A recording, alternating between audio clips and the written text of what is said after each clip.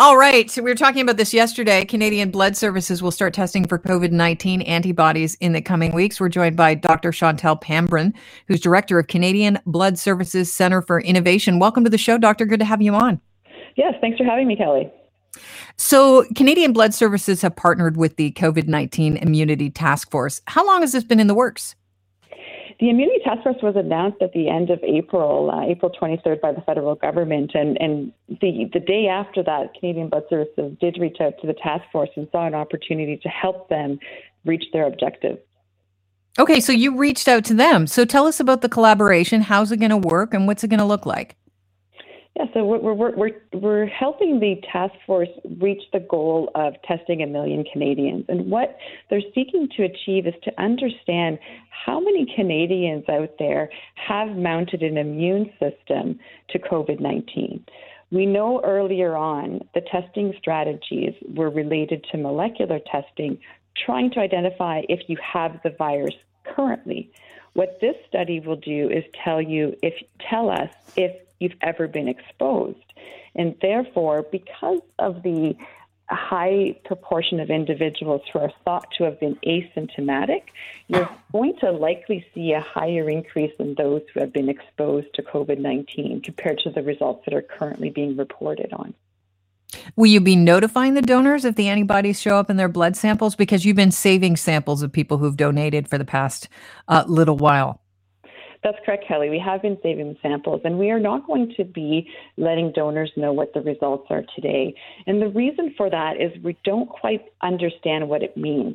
What we are confident is that it doesn't actually require the donor to seek medical attention. So, for example, Kelly, right now we do test all of our blood supply for the safety, and we test for things like HIV and hepatitis.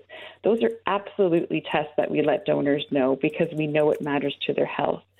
When it comes to COVID-19 serological testing and testing for the immune system, we don't quite yet understand what it means. So we don't want to put donors in a position where they have false reassurance that maybe their immune system is positive, because we don't actually know how long it's positive for, nor how effective it will be if they were to be exposed to the virus again. The other scenario we don't want to run into is where the immune system may no longer be present, and that may potentially provide unfounded reason for concern in donors. So at this time, we're not providing individual donors their results, but we are providing them the opportunity to be part of this evidence-gathering venture with the Immunity Task Force to help the policy decision-making. Well, both of those scenarios that you brought up there, I think it invites the opportunity to maybe not only elongate the study, but change it a bit, if I could. Will you call these donors back if they show up with COVID-19 antibodies to find out if they've still got the antibodies in their blood? So you guys, it's a win-win situation. They get to find out if the antibodies are still active. So do we. We kind of figure out for how long antibodies would be present in people's blood that were asymptomatic, because that's basically who you're dealing with, because you always screen people anyways before they come in to donate blood, especially during this pandemic. But you would also be, able to collect more blood. It's a very good thought, Kelly. When we're looking at having donors continue to engage with Canadian Blood Services and come back for donations, we do see that on average, females donate about 1.5 times per year, and that's a little bit higher for males, about 2.5 when we look at across all of our donors on an annual basis. So we are expecting that donors are going to come back and donate throughout the study period, and we'll be able to provide some aggregated analysis to the Immunity Task Force as to what happens to someone's immune system over time. We're certainly trying to keep up with the science and trying to understand it better. And if there's a period in time where that becomes useful information to a donor and we can very clearly articulate what it means to them, then we can reevaluate whether or not we'll be disclosing that to them. But you'd have to flag it in your system to reevaluate them in order to do that. So are you going to somehow go into the Canada Blood Services with the people that you've chosen to test their samples and then kind of flag them? So if they go back in to donate, you can say, make sure you keep some of this blood. Yeah, I could see the thinking behind that. Part of what we have at Canadian Blood Services, Kelly, is we have a research and development facility in operations, and when we work within that space, it's completely unlinked to the blood supply. The blood supply is very much a regulated system. All of our testing that occurs, all of the processes in manufacturing the blood occur in very regulated environments. The environment in which we're doing this test for the Immunity Task Force is in our research and development area. So we actually don't have a direct link. When those researchers are doing the test, they don't know who it belongs to. So we don't have a way of easily linking that back.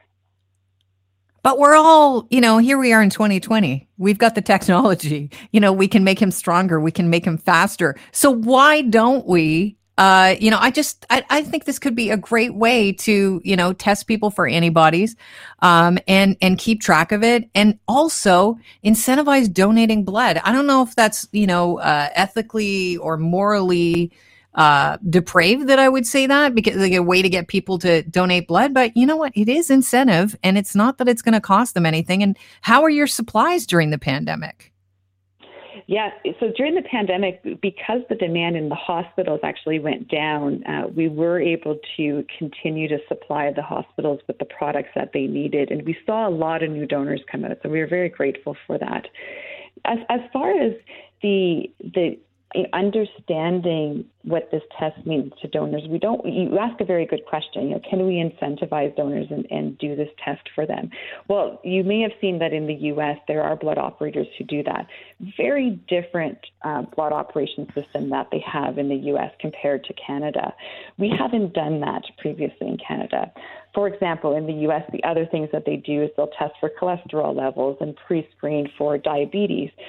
In Canada, that doesn't apply to our system because we have a public healthcare system, and individuals who need to be screened are able to access healthcare in that way.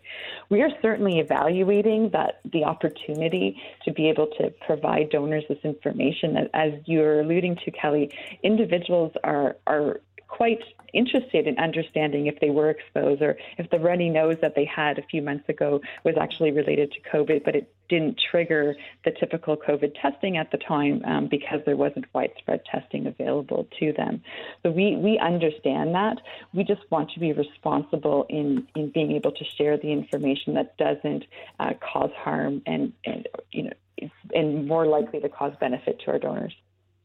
So the way that Canada Day falls this year, it's tomorrow, so it's midweek. I know that we usually, if it falls in on like the Friday or the Monday, we've got a long weekend on our hands. There's always call for blood donations. This could be an extra long weekend because some people may have taken advantage of the Thursday and Friday, taking them off work.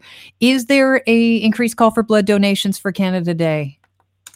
We always have a need for blood, Kelly. The fact that the various jurisdictions are opening up their services again, so cancer care and surgeries and outpatient cares, that means that Canadians continue to require red cells, platelets, plasma that help them get through that time while they're in hospital. You may be surprised to know that 1 in 17 patients that are in a hospitalized situation require blood products.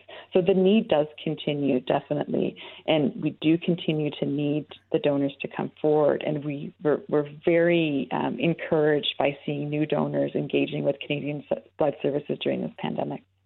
All right. Well, I appreciate your time, and I hope that a lot of people will do their part and donate blood, despite the fact that they might not find out if they have COVID-19 antibodies. Like it is one of the most generous things that you can do, and make sure that you're well fed and you're well watered before you go. It's of paramount importance to the fact that, like me, you could pass out. So I just want to throw that out there. I want to thank you for your time. Doctor, it's been really illuminating, and I wish you the best of luck with your studies. Thank you very much, Kelly. Have a great day.